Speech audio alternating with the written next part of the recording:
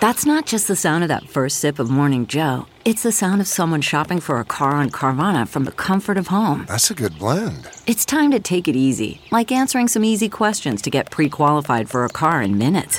Talk about starting the morning right. Just like customizing your terms so your car fits your budget.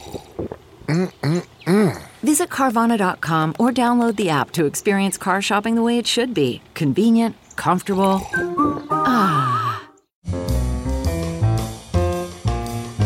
This is Merriam-Webster's Word of the Day podcast for Friday, September 11th.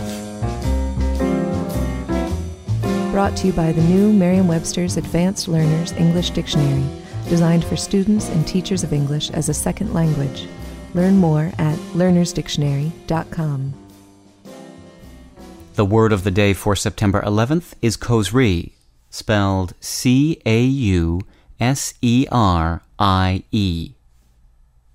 Causerie is a noun that means an informal conversation or chat.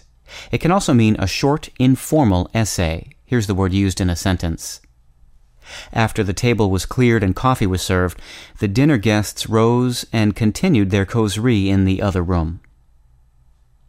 Causerie first appeared in English in the early 19th century, and it can be traced back to the French verb causer, meaning to chat, and ultimately to the Latin noun causa, meaning cause or reason.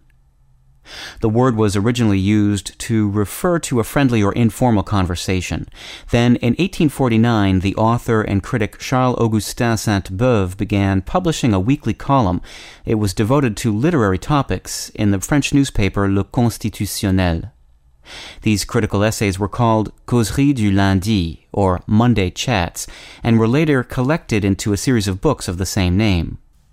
After that, the word causerie acquired a second sense in English, referring to a brief, informal article or essay. I'm Peter Sokolowski with your Word of the Day. Thanks for listening. Visit the all-new learnersdictionary.com, the ultimate online home for teachers and learners of English. A free online dictionary, audio pronunciations, custom study lists, and interactive exercises are available now at learnersdictionary.com.